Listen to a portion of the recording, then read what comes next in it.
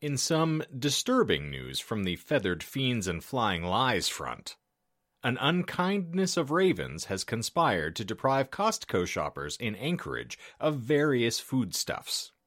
The birds were reported to have snatched short ribs, melon bags, and an array of other items out of shoppers' carts as they maneuvered through the parking lot.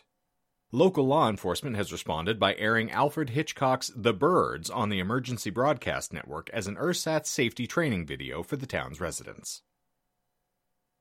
Well, if you wanted honesty, you have come to the wrong place. This is the Trapped Between Trolls podcast. I'm Shane. I'm John. I kid. This is the Disinformed podcast. I'm Shane. I am still John. I've fallen and I can't get up, and I'm Michael. And I'm Courtney, I think. Maybe. What, you guys don't like my changed name here? I feel like, it more adequately represents the topics that we are going to present on this show every week. It's me true. trying to cope with having a couple of pugilists in my podcast ranks. I miss the panda. We all do. Remember the panda we days? all miss the panda, yes. Courtney didn't get to see the panda back in the day, but it's on the Instagram, so technically she did get to see it. Yeah. If there's anything that Courtney knows very intimately, is that no one looks at the Instagram. That is accurate. Not even Michael bothers to look at the Instagram. So not M_C_Clark _. That's a big F for me. Ooh. But now if you follow us on the socials, I will personally drive you and drop you off at Michael's house. It'll be like a tour. Snacks will be provided. The stakes have been raised. So yeah, consider following us at Disinformed on Instagram. Was that said because you're sitting over there looking like a snack? Is that what you're trying to convey to the general listenership here? If that'll work, Okay. Well, you are far more dedicated to promoting this podcast than the other two members that I'm looking at presently. Wait, so I'll you start guys... something new. I won't communicate about it. I was the only one that submitted a wet t-shirt video? What? You guys tricked me. There was a contest?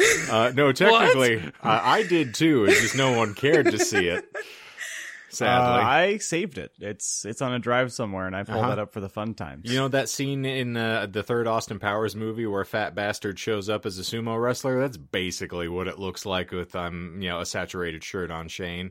That aside, it still surprises me that when I was last at your place that you own Austin Powers movies, but you have on air, like you can listen back and hear how much you hate those kind of movies, but for some reason Austin Powers is okay and acceptable to be in your collection. Austin Powers, International Man of Mystery, was a great film. No, it's not. The deterioration of that franchise is what ultimately led to me getting sick of really ridiculous jokes over and over and over again. So, that is the origin story of my hatred of ridiculous comedy. I think there's so many better franchises that could have done that for you. Like according what? to whom? Yeah. Now I want to hear. I want to hear this. My exposure rate, and I don't intend Scary to do Movie. that. I think would have been a good franchise. I've seen it, and that is a piece of shit. Yeah, it's just as good as Austin Powers. The only good part about anything other than the first one was Leslie Nielsen being in the third and fourth in Scary Movie.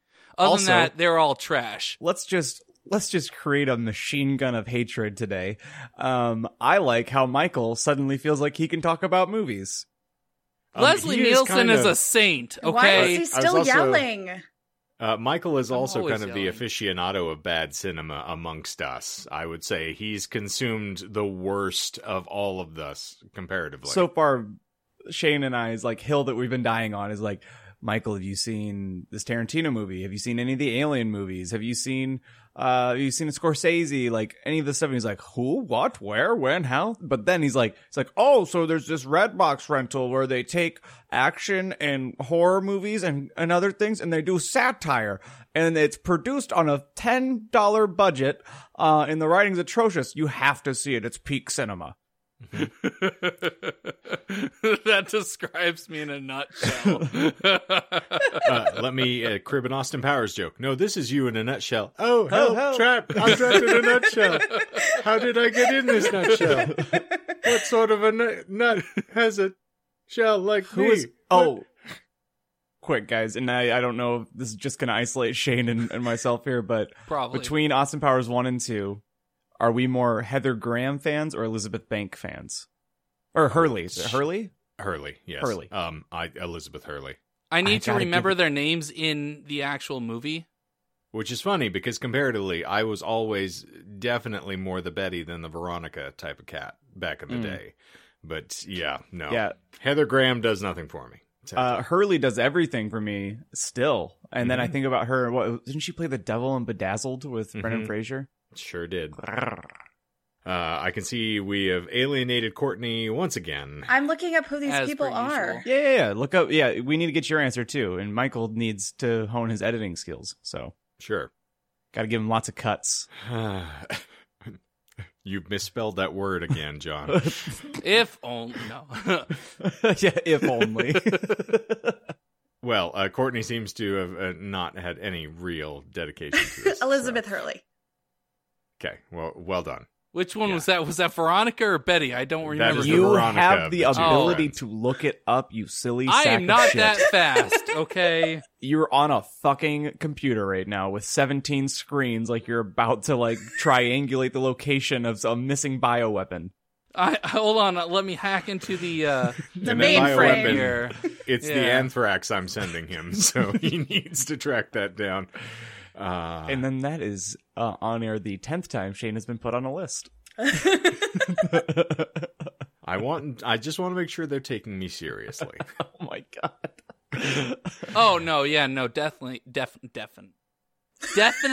Heather Graham. Okay, really? Well, yes. Her, Felicia. I'm done talking. I'm listening. Well, I'm done listening to you, so yeah, it's all good. But speaking of horrible things that have been perpetrated upon us by the United Kingdom, allow me to bring you a story that the moment I saw it, I knew I needed to share with John. Uh-oh. Okay. This is right up your alley, my friend, and by that I mean your asshole. Please. Here is the headline. And this comes to us from, let me click on that. What was it? The Sunday Sport, which features mostly nude women on the cover of it. So again, British publications are a very interesting study. You got his attention. Sloppers. So the Mars Bars Up Arse champ branded a cheat for using the small multi-pack ones. Wait, say that slower. Mars Bars Up Arse champ is branded a cheat for using the small multi-pack ones. That's fair. I mean, this is from a year ago, so this has been lingering around, but I feel like this, we've missed out on this entire thing here. So allow me to treat you to this. Furious Mark and his wife, Pat. I appreciate Pat. We'll get into Pat later. But, the world of competitive confectionery up-arsing is in turmoil after the man who held the Mars Bar Up Bum record had his title withdrawn. Mark Anderson had kept his record of squeezing 12 of the popular household treats up into his otherwise out-of-bounds bumhole since summer last year. But now the all-powerful International Anal Insertion Association has ripped the award back off the garden center worker from West Derby, Liverpool. The outfit's Officious Rules and Regulations Committee says Mark, 41, broke all their bum-fudged guidelines as he failed to use a standard-sized 51-gram Mars bar to pack up his fundament. How fucking could he? And they're insisting his use of the smaller 39.4-gram bars from popular multi-packs means his record claim is now void. Well, of course. But Mark is furious that this was never pointed out to him at the time of his great effort and is demanding his title be reinstated. He told Sunday Sport, "You have to wonder if anyone can contemplate the idea of getting 12 Mars bars up your arse. I'll tell you what, it takes a lot of time and effort to get them all in there, snugly fitted without any chocolate leakage. To suggest that I was somehow cheating when I was just being thrifty by saving some cash on the multi-pack is devastating. It has literally added insult to injury because having that amount of chocolate packed inside your ass takes some doing and doesn't lend itself to comfort." Mark is now being comforted by his wife Pat, 37, herself a record holder for having fitted an impressive 14 Fry's Turkish Delight up her front bottom. She said, Mark has done his level bit. Her God pussy? damn it, John. I don't interrupt you when you're running off at the goddamn mouth on this shit. You can talk about your herbal essences down your penal hole for 4 hours and I shut the fuck up. But you want to try to interrupt me while I'm giving you the goddamn goods on front bottoms. Shut your dick-sucking mouth and I will tell you when you can talk. I was asking a clarifying question for the listeners. I don't give a good goddamn what you're doing, you Mick cunt. You shut your mouth and you wait for me to clue you in on when I will accept your idle chit-chatter. That's okay, when you say, yes, Daddy, yes. God. Exactly. Sorry. Damn it. You were saying about pussies? Front butt. Sorry. It's not a front butt. It's front bottom. Okay. You were saying about front Give it bottom. the respect it goddamn deserves.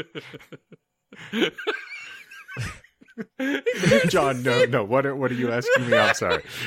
No, we answered the question anyway. Okay. All right, yes. I thought you would have been, more surprised at, what weird derivation of the lion, the wench, and the wardrobe we're getting into that she's shoving Turkish delights up her pussy. I also had about Mark. I was hoping that the article would clarify if he takes the wrappers off or if this is going up without the wrap, if he's wearing a glove or not, because I would assume because they're talking about chocolate leakage that, you're not utilizing them in the packaging. Plus that plastic might cut you. I mean, that's Does he recycle? I hope so. Yeah, I don't want to waste those Mars bars. I mean, it's not specified in the rules. What you do with the wrappers is, your own business. And Indeed. what you serve at your dinner party afterwards is your own business. They don't need to know. True. Exactly. Oh, it tastes a bit nutty. See? I appreciate where your head's at. Oh, cool. He smells like shit. It is shit, Austin. Oh, well, all right. So, she said... This is Pat speaking now, whose maiden name was Macracha, I believe. But here. Jesus Christ. She said, Mark has done his level best to reach greatness, and this is how these fucking snide cunts treat him. I'm worried sick now. They might try to take my own title off me, too. All that work for nothing. It's enough to make a grown man cry, and it wouldn't surprise me if our Mark did. Not when he set his record, either. And that, ladies and gentlemen, is what we have from the Mars Up the Arse competitions. The British are truly wonderful people, and I'm frankly, I don't know why we ever left. Agreed. We shouldn't have thrown the tea over the harbor, man. Like, shit. Over the harbor? Over, under, and through the woods. Inside, outside. To the royal family's house we go. He, me, she, bees, Mars bars in my squee. I Mars bars in my die-die. I Mars so far and hard in my die-die. Shane and I had this moment yesterday where we came to a very quick realization that we now have like a year and some change of inside jokes or like podcast canon jokes that we say to each other in person now and in passing, much like, there were band jokes. So we had our first practice, because we're all vaxxed now, like we got in the same room, Sam, Shane, and myself, and Asher actually hung out for a while too. And I don't remember why we said it, but we did the he, she, me, he, come. And Sam and Asher looked very, very disgusted and perplexed. Mm-hmm. And there wasn't that like jovial, like, haha, we're all in on the joke. And we realized that we're going to have a really tough go for a few months here of trying to get them caught up on that. It's also, okay. Sam, if you're listening, fuck you. You know she's not. She's not. She's going to be listening, and it's 2024? Yeah. She was completely agog at the fact that there was a female co-host. Yeah. Mm-hmm. She didn't know that they could do things. They allow females to co-host now? With permission. They allow them to stick Turkish delight up their front bottoms, so I mean, they should allow them to do so much more. She immediately ran out to Tony and told Tony, and he said, I don't remember asking you to talk. Oh, no. Oh, no. And I just want to clarify for Michael that there are 3 holes, not just 2. Yeah, you do know that, right? Well, I need to do some research after tonight. I don't know anyone who's going to let you. There's 7.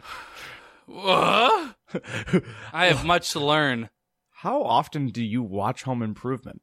I don't know, man. It's my go-to. I know that I want to have a fence in front of me.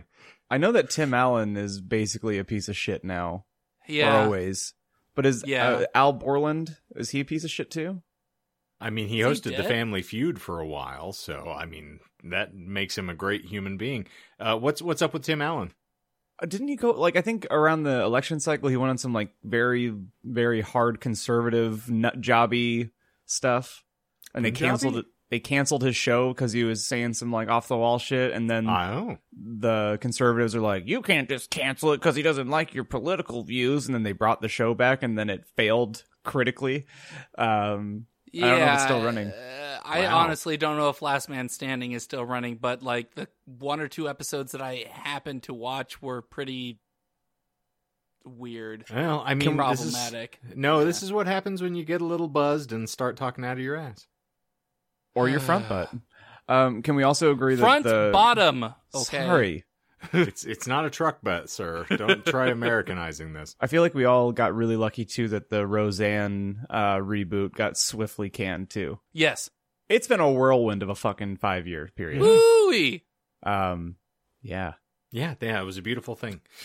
It's, all brought to us by the delight of searching via Google. And speaking of Google... Mr. Watkins has got a tale that he would like to recount for us, it seems. That was having a great seamless. Seamless. That was beautiful. Yeah. The perfect Sigourney segue. I was going to say, we haven't said Sigourney segue in a good long while, but that was a strong one. Okay, so a little bit of housekeeping. So back, was it episode 3? Yeah, because you would have been LaVeyan Satanism on 2. Mm-hmm. Jazz was the first one. Yeah, and this Deer would be Hunter the Deer was 3. Hunter. Is this Deer Hunter Part 2? Fuck no. Oh. Even though, Kristen, thank you very much for saying that you liked the episode enough that it made you listen to Deer Hunter more and want to know the story. I'm still never going to do 4 and 5. Just like Casey Crescenzo and the camp are never going to do an Act 6. And that was a nerd joke. So, back on that episode, definitely lied to you guys, and you know that I lied to you guys because it's been a nice joke of my Google Doc crashed and yeah, I think we actually called you out on you did. That for a significant amount of time on that episode as well. Yes. I don't remember the actual, I was just laziness probably, but so I've had today's topic prepped since last week because I was prepared to talk about it last week, and then we just had a lot of fun talking grinding with the devil. Thank you. You're welcome. So something weird is happening with my Google Docs, and I found this out because I was just rereading to make sure that things were looking good. And you're yep. Jesus Christ. So Google Docs is not broken. However, I'm having a synchronization issue where on my phone, it wasn't synced to the doc that I started on my laptop. And I watched in real time. Stop. I watched in real time as I pulled it up on my laptop, saved it, pulled it up on my phone, and it did this warbly fucking thing and threw back an old section that I had just deleted. So sort your shit out. Maybe it just doesn't like me using Google Docs now that I got vaccinated. Maybe I'm supposed to use Microsoft. You're too tuned into the 5G now. Well, it's because Bill Gates doesn't like competition. Yeah, exactly. Yes. People burn if he's beat. John, are you familiar with the picnic error? Problem in chair, not in computer? Ooh. No. Yeah. I was about to say, this is akin to something I've heard in a court defense previously, where someone's like, I realize I was super intoxicated and I passed out at the wheel, but it's the car's fault for the fact that it's built to jerk to the right to try to veer off, and I wouldn't have killed those kids otherwise. Or another I didn't example might be like, man, I don't know how I was hungover this morning because all I did was have 9 beers and then take weed droplets or weed distillate droplets. I only took 50 milligrams of the weed droplets. And I know that you guys take 10 milligrams because you're fucking pussies, but us real people, we use 50 to 100 milligrams. And it turns out there's aliens in my brain. And I didn't know about it until the THC kicked in. Okay. But anyway, yeah, so my Google Doc was being weird, and I just thought it was really funny because for a second I thought I was going to have to rewrite the last quarter of my my topic. And then I figured it out, but I was like, they are never going to believe me. I'm the cry wolf. I did it the one time and it wasn't true, and now this time it could have been. And if I hadn't figured it out, I don't think I would have literally ever heard the end of it from you guys. Well, the beauty of that would have been we would have had to wait for 4 more weeks for you to present because you would have had to write the last quarter of it over again. Oh, you're too nice to him. It's probably 3 months at least. You know what's really sad? Truly sad? I personally hate having multiple tabs open on web browsers. I feel like if you have more than 3 or 4 tabs open, you don't know what you're fucking doing or what you want. It's like a shit or get off the pot thing. I, for the past month, have had 10 tabs open on my phone because I have articles where I'm like, this would be so much fun to talk about. And I probably won't write those episodes for 10 months. You know that about Forever. the bookmark feature, right, John? You could just those are for books. Save those for later. Those are for quitters. Someone over here just started using the internet. Oh boy, AOL. Well, we please for AIM at this point. I do please to AIM. Yeah. Indeed. Well, for those of you who are still stuck around in spite of all of this rambling nonsense, hi. What we typically do on this glorious little podcast is we will delve into a random esoteric topic, and in the course of explaining it to one another, we will leaven in the occasional lie just to keep things interesting. It is then incumbent upon the co-hosts to ferret the lies out, sort the fact from fiction, and attempt to identify them appropriately. Unfortunately, however, there are no points for a correct answer, and subsequently, nobody wins.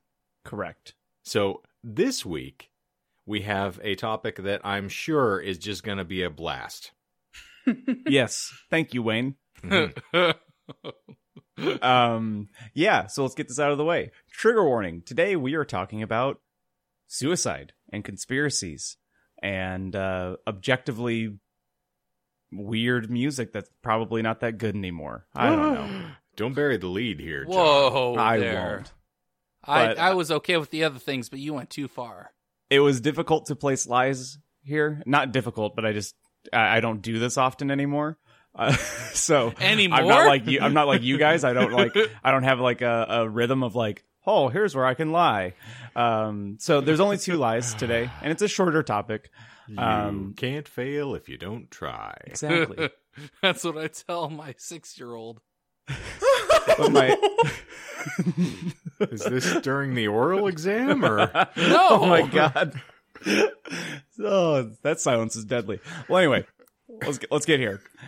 So, I don't know about you guys, but my musical taste when I was among the short and beardless was mainly influenced by my brothers and sisters. We've talked before how it's kind of miraculous that I'm still not in a butt rock or modern rock metal spiral, even though sometimes we do, fall back into nostalgia. Mm-hmm. But when I was growing up, it was obscene amounts of Metallica, Pantera, Corrosion of Conformity. Yeah, you kind of get the picture. Machine Head, yeah. No, actually, I didn't really get into them. The hell's wrong with you? I know. But when I hit my teenage years and those first hairs started sprouting on my chin and my sack, I stumbled onto what was almost a rite of passage for someone born around when I was, and that was grunge music. It was just like the natural progression of things. It was angst-filled and relatable for no reason to me because I didn't really have the life experience to relate to the angst. You just feel the angst and it was good. So I loved grunge, or the Seattle era of grunge as well, like Pearl Jam, Alice in Chains, Soundgarden, Temple of the Dog, but mainly it was Nirvana. And I think which is not a grunge band. Nirvana is not a grunge band? Nirvana is not a grunge band. They didn't consider themselves one, and the bulk of the rest of the groups of that era did not consider them one either. Well, I consider them grunge. They were progenitor, almost like I would say like REM is like alternative. Oh, sorry, Michael. I didn't know that you were presenting today. I'll just shut the fuck up then. I'm kidding. Talk, you fucking mook. Oh, well, don't open that door. No, all I'll say was they were a progenitor. They didn't necessarily like specify what grunge was, but a lot of grunge artists would take inspiration from Nirvana. I would say they were the transitional period between the hairband acid rock phase, but they didn't sound... Oh, okay. They sound more like the Pixies than they sound like Pearl Jam. So they're demonstrably different from many of the other groups in that genre. Courtney, are you familiar with Nirvana at all? Yeah. Like outside of like the hits or the random things you hear on commercials now? I wasn't the allowed state that you try to reach on this podcast when we're talking. I wasn't allowed to listen to secular music until I was 13. Interesting. So I'm behind on some of these more like classic bands of like your era. Right. It's fascinating to me to see people like yourself, and I wasn't the same way, but my parents definitely tried to restrict what we listened to, but being in such a big family, it was almost impossible for them to capture anyone in that net, like to actually do what they wanted to do. Like if anything, it just made us try harder and get sneakier. Like I remember, I think Kristen had a burned copy of Nevermind from Nirvana, and my dad saw the disc, found it somehow and got super pissed because he hated Kurt Cobain because of exactly what we're going to be talking about today. And I was going to say that I think Nirvana and Kurt Cobain was my first experience growing up, hearing and feeling the awe of someone being a rock star or like a superstar. Like I'd never really up until that point grasped emotionally, like what that feels like to be connected, to someone that you're never going, like feeling close to someone that you're never going to be close to. Like you kind of put them on a pedestal a little bit. And I remember also being pretty crushed when I found out that he died, even though when he did die, I was too young to even care about music, let alone celebrity, because he died in 94. I was born in 91. So much to Shane's chagrin. He died before I was born, so. Yeah. Oh, well, that kind of hurt a little bit.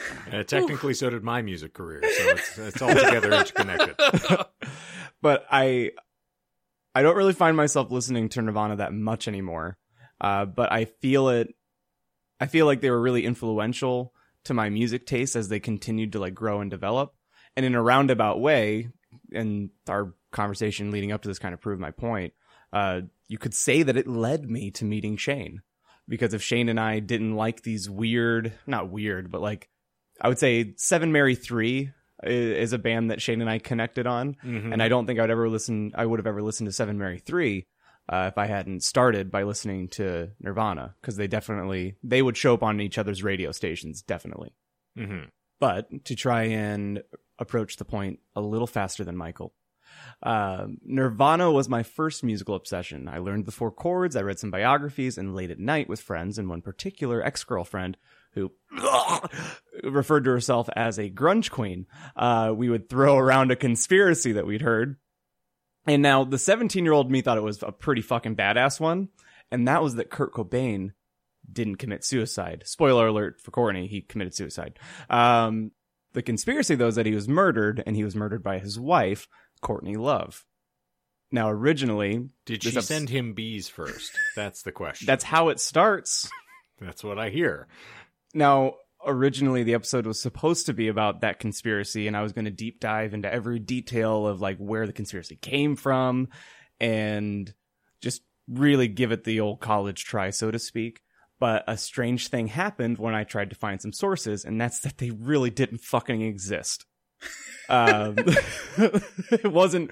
It's a popular theory, but it's not really like a well documented theory, or it's not something that you you Google it and you don't really get much back on it, except for Reddit holes. I think we've proven that you don't know how to adequately use Google, though, my friend. So, I'm going to say take everything with a grain of salt here, because I'm not good at this. I just talk. I was going to say it could fall under more the urban legend-esque, where there's not really like a substantially well documented like where it came from, progenitor of sorts, and then it just like you people just fucking spread it. love that word today. So I was going to say it's Michael's word of the day. It is a good word. It sounds nice. Yeah, it rolls off the tongue. It feels. I feel nice. I feel very buzz little does roll off your tongue, my friend. Nothing does.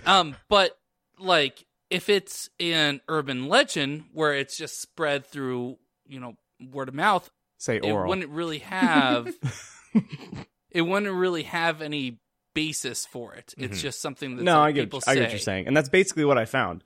And that's why it was really disheartening to go on Reddit, and there's like probably at least 10 or 20 posts that all say the same thing, and there's like subreddits about it, but there's like 5 people in the subreddit, and they're all just sounding very neckbeardy, and it kind of, not even kind of, like the entire thing is just terribly insensitive. And then you see that they're subscribed to other things like Trump did 9/11 or something, or like crazy red pill, like that. blue pill shit. Yeah, like I feel proximal guilt for like being part of the crowd that in my late teens, early 20s was still shouting "Courtney killed Kurt." I mean, emotionally, maybe. Yeah, that is very fair. True. We will get into some of that. All right, so cool. I only have one source today because I remember this documentary and I watched it when Chris and I were still living together a few years ago. It was called Soaked in Bleach. So instead of a multi-source dive, we're just going to use this documentary. So all the information is just from this documentary. I'm going to fill in some of the patches here and there, but not as much. If you want to watch this documentary, you can find it on Tubi. That's TUBI, and that app is essentially where film goes to die. So, Soaked in Bleach was released in 2015 and currently holds a very respectable 30% on Rotten Tomatoes and a solid score of 50 out of 100 on Metacritic. Ooh. Brian T. Bless you. Mr. T. Brian T. of Roger... Jesus Christ, Michael, what the fuck have you done to me? Is it Roger Ebert, Shane? Yes, it is Roger Ebert. Wrote in his review, "This is a bad film, filled with awkward reenactments, poorly designed graphics, scripted interview segments, ominous music, and enough jumping to conclusions that I'm surprised someone didn't throw out their back." The crime documentary. Get him! The crime documentary details the events leading up to the death of Kurt Cobain as seen through the perspective of Tom Grant, the private detective who was hired by Courtney Love to find Cobain shortly before his death in '94. It also explores the conspiracy theory that Cobain's death was not a suicide.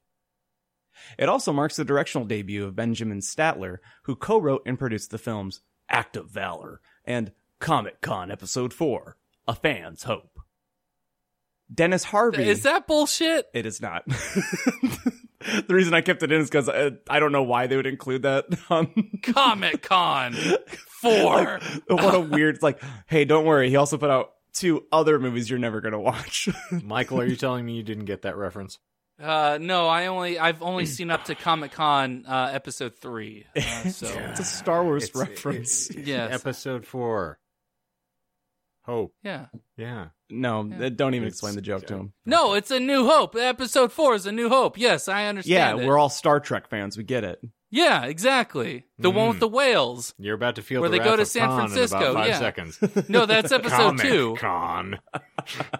See? Comment. Quality. Well, we'll probably have to explain that joke to him, too. What's a Comic-Con? Fuck off, Michael. You.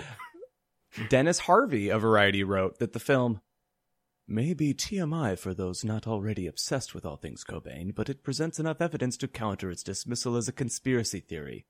Zach Siegel wrote for VH1 that the film presents Flimsy evidence, personal agendas, and blatant disregard for facts. IndieWire's review. Go ahead. I feel like if they say it's TMI, if someone is already watching this documentary, yes, don't they want more information? Yeah. And now this one, though, is I like IndieWire's review the most. They claim the cinematographer Ben Kuchin's heavily studied David Fincher's unsung procedural masterpiece Zodiac, noting that the testimonies and audio recordings made by Grant were dramatically recreated like a made-for-TV version of Fincher films. I'm going to call bullshit on that. It is not bullshit. When did Zodiac come out? 08? Okay. And this Soaked in Bleach came out in 15. Yeah, I'm in my head, the timeline, I felt like it came out later than that. But upon rewatching, I can certainly and wholeheartedly agree it looks like a Diet Coke version of a David Fincher movie. Ooh. Prior to the release of the docudrama, cold case homicide detective Michael Sinsky was instructed to look at the 35mm film photographs of the Kurt Cobain death scene as part of a re-examination marking the 20th anniversary of the musician's passing. The Seattle Police Department released those photographs in March 2014. Szynski told KIRO-TV that the new work on the case turned up nothing to make him think Cobain's death was anything but what it was ruled to be in '94, a suicide. New images of the Remington shotgun were also released later in March of 2016, refuting the claim made in the movie that the Seattle Police Department gave Courtney Love the shotgun for melting it down. A police report referred instead to other guns confiscated by the police. This is kind of like warm up before I start giving you a little play-by-play on the documentary. Okay. And then this is just a little note that I made for myself that I think you guys would find particularly interesting, and that's a lot of the evidence is from audio logs that Tom Grant didn't get consent to tape. There are a lot of moments in the documentary where they're playing audio logs, and in particular with the Cobain's lawyer, where she's like, "Tom, are you recording this?" And he's like, "Yeah, I record every call." And she goes, "God damn it, Tom." It's like, "Oh, well, I could stop recording now." But he already played the things that said like the quote unquote like incriminating shit or like whatever he wanted it to present as. Oh my gosh. And later that lawyer denied all involvement and is not physically interviewed on the documentary. Just the audio logs. Yeah. But did they give their consent to have the audio featured in the film? I don't know. A lot of people are really chapped by this documentary, as you could imagine. I would imagine some sort of litigation would probably emanate from a lawyer who was taped against their will. But, yes. Okay. And then another side note is that the death scene photos were developed. However, they didn't allow private forensic investigation on the photographs. I thought that part of the documentary is actually kind of interesting. So, in late March, early April of 1994, Courtney Love had hired Tom Grant to help her locate Kurt Cobain. I don't really want to dive into Kurt Cobain and Courtney Love's relationship history. I think it's kind of infamous, but I know Courtney here, you probably don't know so much about that. So the quick, like less than a sentence is: two prolific grunge stars, like rock stars, addicted to heroin, living that lifestyle. That's basically all you need to know. If you have a question, it probably happened. So me and Jonah, then? Same? Yep, okay. Exactly. Perfect. Yep. So in mid-March of 1994, Cobain was hospitalized after an overdose in Rome. That was later and somewhat suspected, or I say later, it was somewhat suspected to be a suicide attempt. It's a little fuzzy. After the incident, Kurt flew back to Seattle and shortly after went to LA to check into a rehab facility. Soon after that, he slipped out and off the radar, just kind of, gave the old Irish goodbye. And that's why Love hired a PI, because she wanted to find him, because it's kind of terrifying for someone to go off the grid after nearly ODing in Rome, going to rehab and be like, nah, I don't want to get better. Now the question is, was this, Rome, Italy or Rome, Georgia? Rome, Italy. That will dramatically change, because Rome, Italy. You need it in order to suffer through Georgia. True. That's, even Major League Baseball doesn't want to go to Georgia any longer, so it's important to know. Not a lot of people should at this point. I heard the midnight train was even rerouted. It's a very fine point. That. So Courtney Love's first words to the private investigator, Grant, upon being hired was, "You leak this to the press and I'll sue the fuck out of you."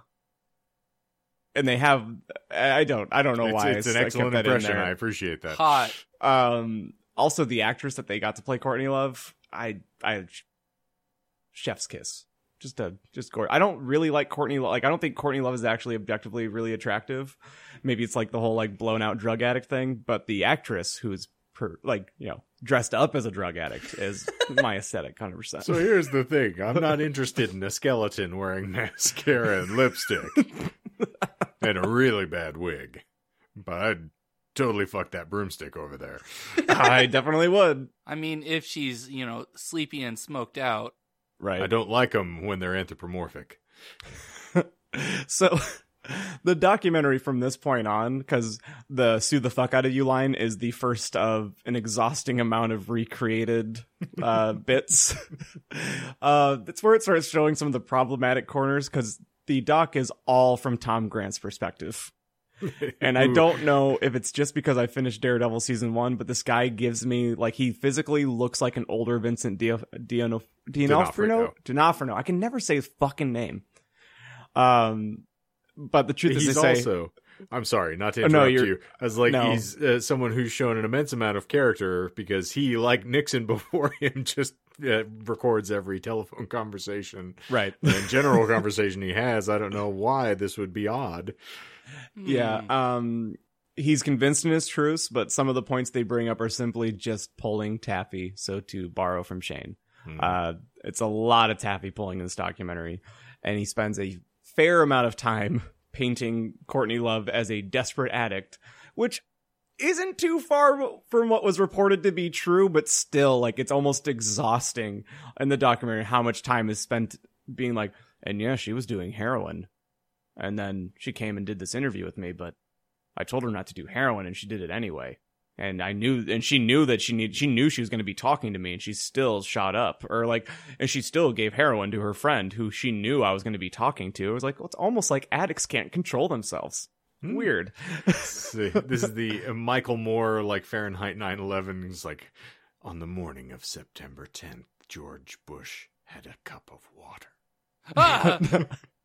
He's up there, people Q. Do. Yeah.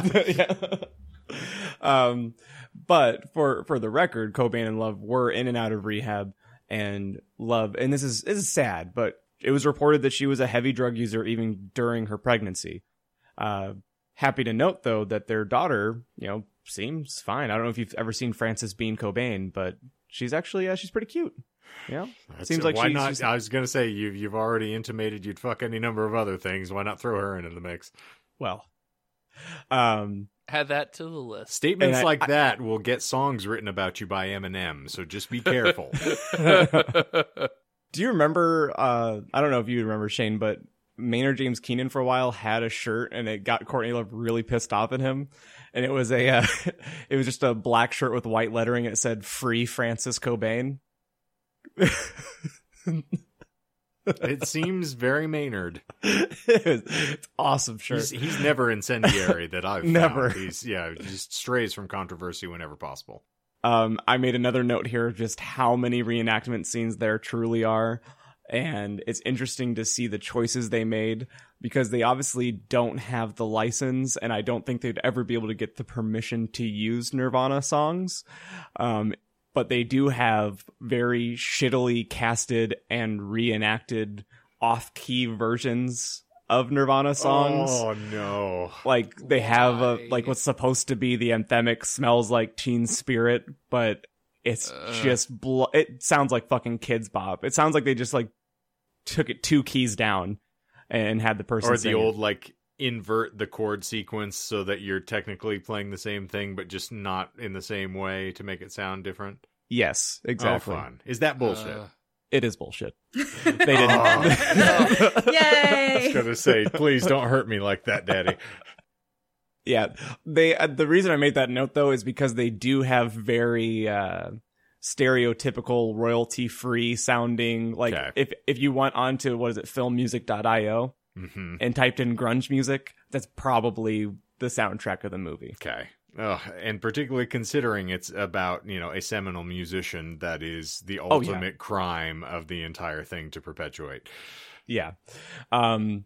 So it's also speculated in the documentary that the hiring of Tom Grant was predicated on the notion that Courtney Love believed that Kurt wanted to get a divorce somewhere in between the events of Rome and checking into the LA rehab joint. During this time, Love's band, Hole, which I still don't like at all. It's subjective, but yes. Anyway, so during this time, Hole had a record slated for release, and these are authentic audio recordings played where she's saying any press relating to her and Kurt could help the sales, even if the stories aren't entirely truthful. And Hole even debated adding like a B-side track to see if it would boost month one numbers. She even ran fake stories in the local paper saying that she had a panic attack and was placed in the hospital, all in an attempt to lure a response from Kurt Cobain, who was in hiding. So people act desperate when desperate times are there. Like, I'm not saying that, not incendiary. I'm just saying, like, yeah, she's trying to go to extreme lengths to save a marriage. Also, her husband is suddenly a ghost. Furthermore, it's also like she's not in her right mind, as though she's readily ingesting chemicals. Love also submitted a missing persons report under Kurt's mother's name. And that is something that Tom Grant suspects aided Seattle PD to be even lazier than they usually were during this time period. Since they saw it was underneath Kurt's mom's name for the missing persons, they didn't investigate her in Courtney Love in the death, and it looked more like genuine. And I can't. It hurts my head to think about the lines that they try. It's literally the Charlie Kelly and Always Sunny, the meme that you see where he has like the map, the conspiracy map behind him.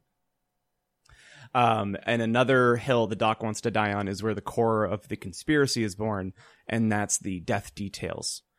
Or things that were off in what's called the green room crime scene, because there was a green room above their house in Seattle, which at first Tom Grant didn't see multiple times when he was investigating.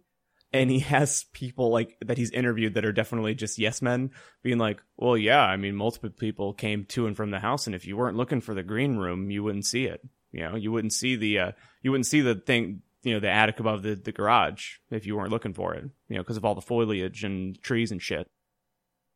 Well, the green room is supposed to be exclusive. I guess so. But there's a lot of wild speculation on where specific items in the room were. Questions on why the door was locked, and pointing out that the kind of lock that was used on the door could be locked as you're walking out. It's like you push it in and then you close the door as you're leaving. Or that there was a chair that was propped up against the door, which allegedly was not the case. Apparently the chair wasn't propped up. It was just near the door, and the police made that up. Okay. Just super great specious reporting stuff to try to make it seem a little more, insidious than it was. Yeah. But the main claims of neglect in the death investigation was that they allowed Cobain to be cremated 6 days after the discovery of his body. They waited 30 days to get fingerprints off of the shotgun that he used to end his life. And as mentioned earlier, they gave Love the shotgun so that she could melt it down. And what would a conspiracy be without bringing in fake news? For 15 minutes in this documentary, they say, and I slightly agree, that the media exacerbated some, if not all, of the issues around the death. So I would actually say that a lot of the information that Tom Grant spouts in here is probably from the news that he says convoluted everything. Next, they bring in toxicology that shows Cobain had injected triple the amount of heroin needed to overdose. They claim it would incapacitate him enough to render him immobile, too much so to even fire the shotgun. In a dumb bit of coincidence, they look at the shotgun shell and how it was found to the left of Cobain's body when the exit chamber was on the right side of the gun. They also speculate, was he alone in the green room when he pulled the trigger? I would talk about the suicide note, but it's just some severely silly shit. the lengths that they go to like try and handwrite analyze certain things. I like hearing about conspiracy theories, but I'm not the guy that likes to watch the documentaries and like do the deep dive research on the conspiracies. I like bite size, because this kind of shit, like when you have like the alien guy on Ancient Aliens, or whatever, like you have those interviewers and those people or interviewees, people. Yes. I fucking hate them. Talking heads are amazing, John, and I won't have you disparage them on this show. But anyway, so there's not terribly too much more about this. That was pretty. All the lights went out in Shane's house. He's dead now. Oh, he's alive. So when I first Cobain is coming to haunt him. When I saw this movie originally back in 2015, I loved it because I was still kind of subscribed. Edgy. Yeah, well, yeah. I still had edge. You were ready for it. You were there for it. Yeah, but looking at the movie now with fresh eyes, it's more of a tragic tale of a relationship just ending in a horrific and unimaginable way. And watching it this time around, it was really a really sad look at mental health and how you really can't truly assume someone's mindset. And also like how the potential, it's almost a story of a potential divorce intersecting with the mind of a man who needed more help than he got. Okay. So that's basically where I'm leaving it, but I made one final note, and that's it. That was a flimsy look at a flimsy documentary about a flimsy conspiracy. And in all caps, maybe I'm growing up, but I don't like this conspiracy anymore. It's a difficult thing to kind of look at two individuals who are very obviously codependent in the worst way, though, and then try to make it seem like there was any other possible outcome without some sort of intervention happening. And unfortunately, once you're able to start living to excess, that gives you the power to be somewhat exclusionist to everyone around you, particularly when you are someone like Cobain, who was anxiety-riddled and wanted to be an isolated individual and needed to escape prying eyes. Like, that's basically just kind of a perfect recipe for disaster where he was related. So it's not like that was going to go any other way. It's unfortunate. And since now that I had a week, so my YouTube algorithm is always fucked because of our show, and because of myself, honestly. But I have been getting a lot of promoted, like, here's what so-and-so, like, famous musician says about Kurt Cobain. Or, like, I'll see a lot of, like, Dave Grohl talking about his time with Kurt Cobain, which is always really, really sad to watch. But there was one, and it was an actual interview clip of Kurt Cobain, and he was saying that, like, in the future of Nirvana for him, was almost to not even be a rock band anymore. And he was saying that down the line, what he really wanted to do was do singer-songwriter stuff. Which when you look at, and Courtney, if you have any passing interest, and I don't blame you if you don't, if you have any passing interest, it goes for the listeners too. If you don't have experience with Nirvana and you want a jumping off point, I would really recommend the MTV Unplugged session. It's the most intimate way to like look at them without having to know their catalog, because it's basically them playing the hits and then they do some cool shit, which doesn't happen too much anymore. But like a good chunk of their set was covering another band that they kind of came into provenance with. But yeah, I don't know. There's a lot to be said. I know, Shane, you don't personally really dig Nirvana that much, but I think you appreciate them, but you don't like them. Contrary to the discussion from earlier, I really love Nirvana and appreciate the style of music. One, I didn't like the Pixies initially either. I kind of grew into an appreciation of the Pixies, and I think furthermore, I was a hipster dyed in the wool, unfortunately, before there was a word for it, which is the most hipster thing to say. But when I went to high school in the small mountain town that I grew up in, South Park, Colorado, the only two bands that were really popular when I was in high school, now granted, this was a few years after all of you were born, so Michael being the noted exception here, were Sublime and the Beatles. Everybody loved both of them to death, ad nauseum. I was over with a very eclectic household, so my family listened to everything. So my dad was into like acid rock and weird nonsense like Black Sabbath and Deep Purple. And my mom loved a lot of folky singer-songwriter stuff and Americana material, as well as like Fleetwood Mac and some of your more kind of classic rock stuff. My sister, absolute child of the 90s, so she loved pop stuff. So weird like CNC Music Factory and a bunch of, random nonsense, Belle Biv DeVoe and Boys to Men and all these things. And then my brother, child of the 80s, had every hairband imaginable. But when I finally started listening to music, my brother had just started buying grunge records, which means I got to go on the roller coaster with him as he bought new things and would toss them into the tape player and be like, here we go. This is what Alice in Chains sounds like. So my taste, very much to your point earlier, mimicked my brother's in a lot of ways. Subsequently, I disagreed with everybody in my high school because the stuff I like was this dark, dour, like I listened to Black Sabbath and a lot of really sort of dismal stuff for a Christian community where they do not like you to be separatist at all. You're not, you're very easily ostracized. So my response to this was usually like, well, fuck the Beatles. They suck. I don't like any of their sugary, yellow submarine shampoo my crotch. It's the most unimaginative bunch of bullshit that anybody can my spout. Shorts. And then Sublime, I hate because like, oh yeah, stoner rock. That's real imaginative. Yeah, watch me get stoned and talk about my dog's asshole on a record for 45 minutes. I'm sure that'll sell brilliantly. So this is young, standoffish me. This has, morphed as it goes on. So I'm sure I adopted a bit of this for Nirvana as well in general polite discussions. But I enjoy the songwriting. I think he had one of the most easily recognizable voices, both as a writer and as a vocalist. So there's a lot of things that you get from Cobain that just you don't get any other avenues of music that you could, trickle down, essentially. So yeah, I love Nirvana. I appreciate it. Have I told you the story or have I said it on the podcast yet of the moment that I realized what vocal harmonies were? No. Yeah. And Courtney's face, Courtney was giggling. Because was I like 13? I remember feeling like I had discovered gold or like I had like amazing hearing suddenly because I was on a vacation and I was with my brother's wife at the time and she had put on Nirvana and Heart-Shaped Box came on. And I was like, do you hear that? And she goes, hear what? And I was like, there are different Kurt Cobains in the song singing different things at the same time. And she kind of looked at me understandably like I was a fucking idiot. But yeah, that's when I discovered what vocal harmonies were. Okay.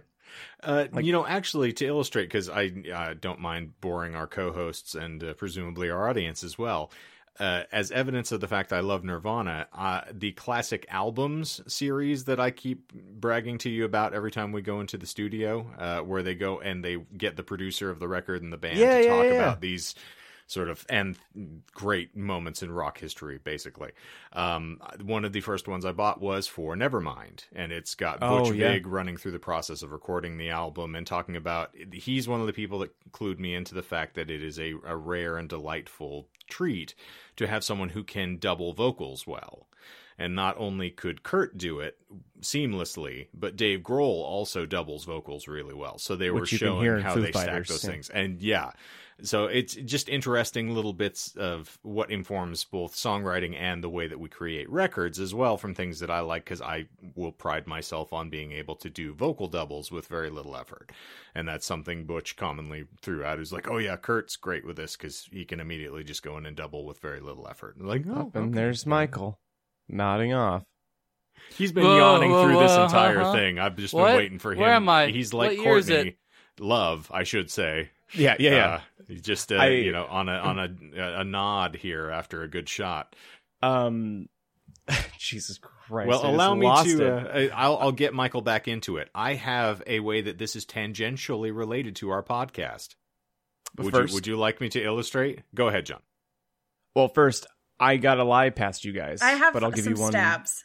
Okay, take some stabs real quick because we got on a tangent, which is fine because it was not a long topic. So, do you have some stabs for lies here, Courtney? Yeah, the first stab I have was you basically went on like a full paragraph about how you couldn't find any sources for what your original conspiracy was. Is that bullshit?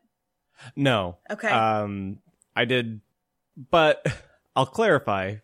Like I was called out on. I don't really like. I wasn't like going in the trenches. I just was like, Kurt killed Courtney or Courtney killed Kurt I like that conspiracy and then hit go. Theory better. And then I was going to say suddenly, like the scene from Pulp Fiction where he had to, just inject adrenaline into her heart.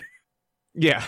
Springs to mind. Courtney Love is actually Kurt Cobain masquerading as Courtney Love. She was the actual person that died. That's a way better 94. conspiracy. How very I like Palahniuk that. of you. Yes, Yeah. yeah, there we go. Plot twist.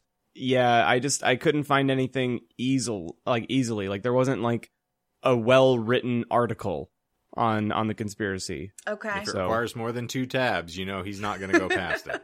Hashtag 2 tabs. My other thought was you mentioned the PI not being able to find the green room, or he didn't know where that was. I feel like I've seen pictures of the house and it was like very obvious that there was a room over the garage. And you mentioned something about foliage. Is that part a lie? Tom Grant in the documentary claims that a majority of the times that he went to the house during his investigation pre the discovery of Cobain's body were at night, and there was weather, like it was like it's Seattle, so it's lightly raining. And yeah, no, he claims that he never saw that part of the house, even though there's a recreated scene where one of Courtney Love and Kurt Cobain's friends, like they're one of their closer friends, is showing Tom Grant through the house, and even the friend doesn't even reference the green room, which is another taffy pull that he uses later to say that it is a conspiracy, because if the friend obviously knows the house well, why wouldn't he take Tom Grant to the green room? Mm-hmm. Okay. So It's a reasonable thing to expect. got any other stabs for me? No. I mean, Michael barely is cognizant of the laws of reality presently. I'm really proud of myself because I didn't tell any lies that were based on numbers. Bless you. Or lists. I actually did like the Smells Like Teen Spirit was like a quasi Shane lie where you kind of like just have it as part of your own paragraph. But the other lie is that where Courtney Love did say that any press would be good press with her record coming out, her band Hole did not debate putting on a B-side track to try and boost month 1 sales. Good job. But Well it played. wouldn't That's a good one. surprise me. Yeah. If she did, she would have been like, hey, let's write a song called Kurt, Please Come Back from Rehab Alive, and then put it on the record. It was a little outlandish now that you put it back into that sort of relief. But yeah, well. So, Michael, on the subject of Hole...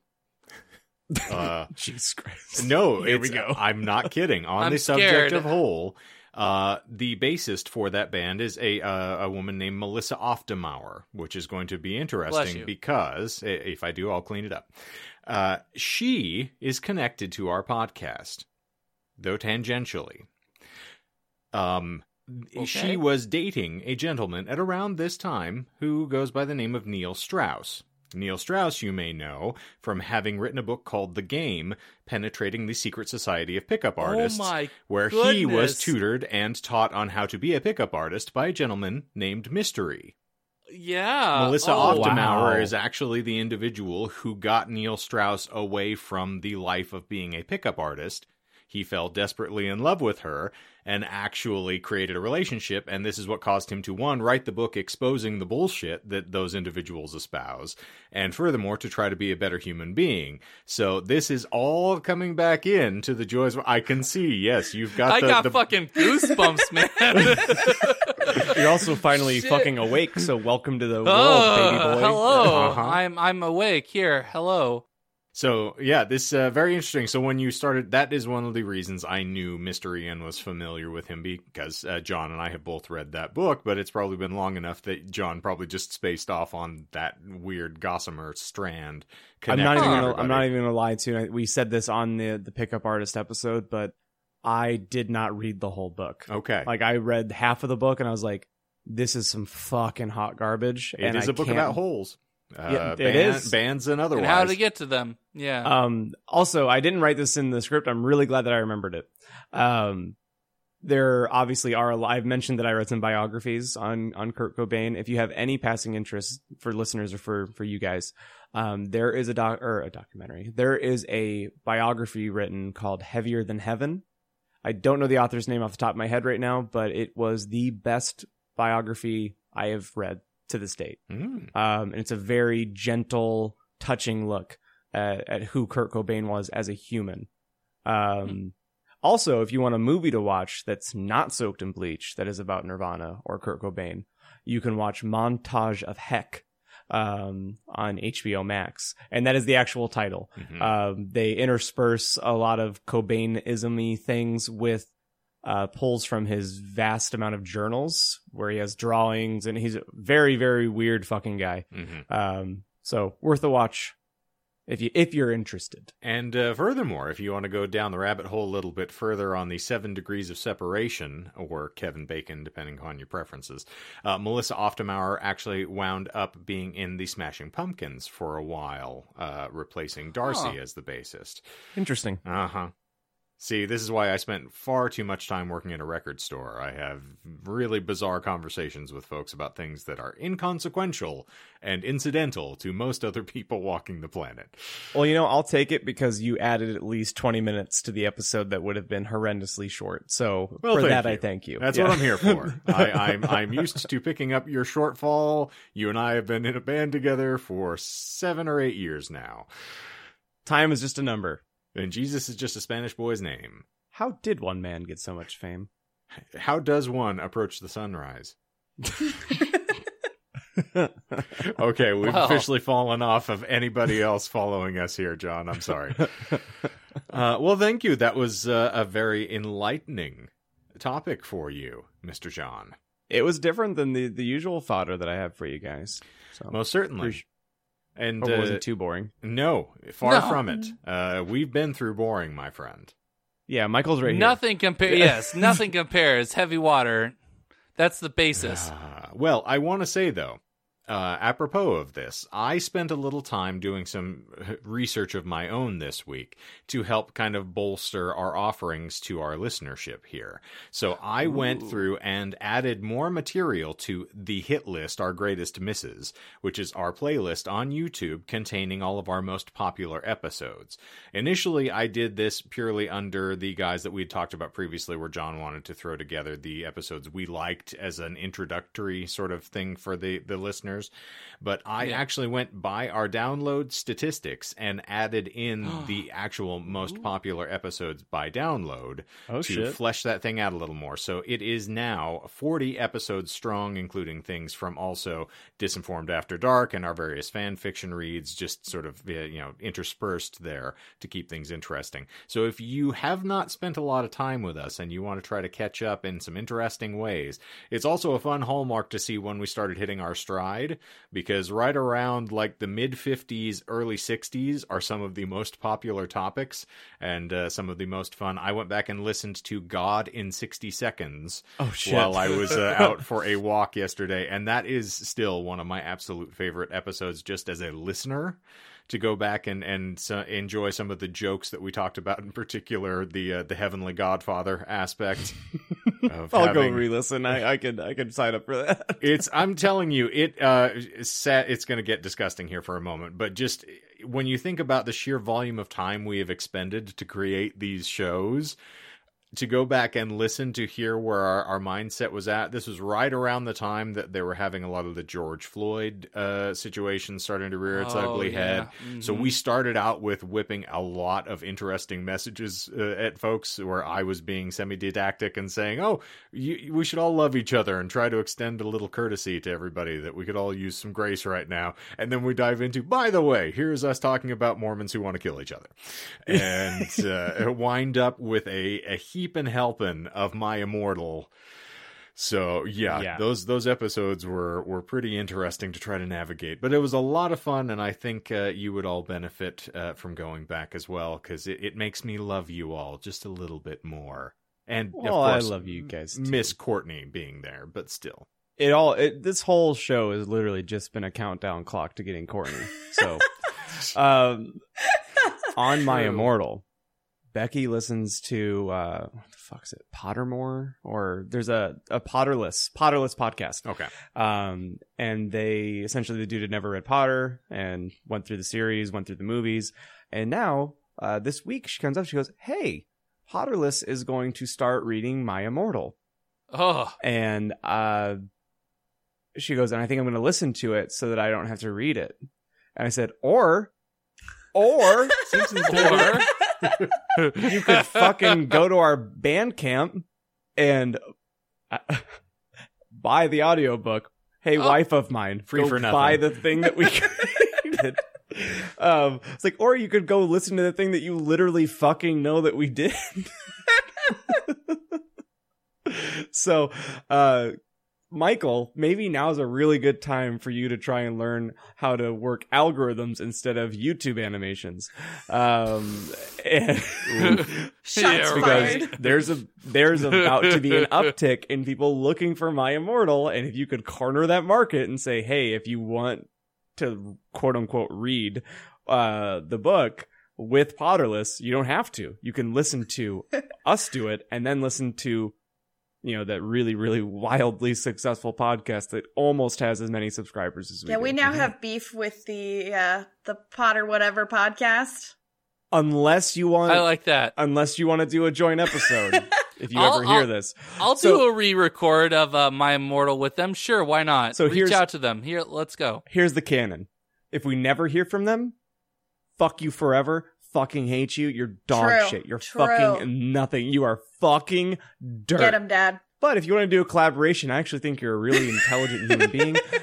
You're very well planned. You have a very solid business model, and we would love to collaborate with you with the fringe benefit of maybe getting some more followers. Clip that, Michael. We're going to put that on the Instagrams. But if you don't want us, fuck you. You couldn't have us anyway. Yep, that's reasonable. It's also an important time for us to emphasize that you can also follow up and see what happens post My Immortal, insofar as on the Tubes of You at this very moment, we have a full cast audio recording of a sequel entitled The Hogwarts School of Prayer and Miracles, which is only tangentially related to My Immortal, because it also has some ties to our current fan fiction read going on right now, which is My Immortal, the sequel, as performed by the Disinformed Podcast cast. Might I say as well, it is surprisingly better than I thought it was going to be. Yeah, I wasn't there for the first half of it. It's like you weren't reading the narration. No. Oh, yeah, you should. Well, let's note that, too. When you're reading along, we actually can share the screen so you can see the script. Mm-hmm. Because I feel like that is something that you couldn't see with the original reading, and it helps a lot, especially as it pertains to Shane having to struggle bust through this whole thing. Yeah. Being on the verge We're of trying my to own beat death. the English major out of him. It's working. I am far less articulate moment by moment. So I think that's a decent enough attempt to bring people in and draw some attention. The carnival barker in all of us is working overtime presently. But Indeed. For the Sams out there listening in Stonerland, 2024. I was 25 miles outside of Barstow when the drugs began to take hold. I still need to watch that movie. It's not bad. So, racking. Okay. Also, I apologize, Michael. You're gonna have to cut this anyway. There is a wealth of coughing and random noises from me on this episode, so I'm trying not to die over here. So I'm gonna have to cut me dozing off apparently because I have no control over my bodily functions tonight. All right. So you're fine. well, let's get you a die and let's. Jesus Get Christ. some caffeine or a beer or something. Fuck. I am going to drink a coffee after this. Just like Cobain, we're gonna have a die here in just a moment. But, Eat a lead sandwich. Indeed, Shotgun Sammy for all of you. So, Wow, for I like that we were all super respectful through this very sensitive topic, and it's Michael. That's because comes I in was ready asleep. I was totally respectful. I only said the topic would be a blast and an assortment of other really incendiary things, but it's fine. Mental health is Michael- something to be openly mocked. It sure is. For yeah. the listener, if you didn't hear all of his references, you should go back and re-listen or re-download it. Fuck off, nerd. Michael is simulating what it's like to listen to any of his topics. I don't think I would make people Kurt Cobain themselves. I was talking about how you were asleep through almost the entire thing. Oh! It's okay. Michael sleeps through his own topics as well. We've got documented proof of this. I sleep through everything. Sleepwalking through the nightmare you created. I am the nightmare. Thank you. Your density has popped me to you. So, for another gloriously Zemeckis installment of the Disinformed Podcast, I am Shane. I'm John. I'm Michael. And I'm Courtney. And we've got to get back to the future. So long.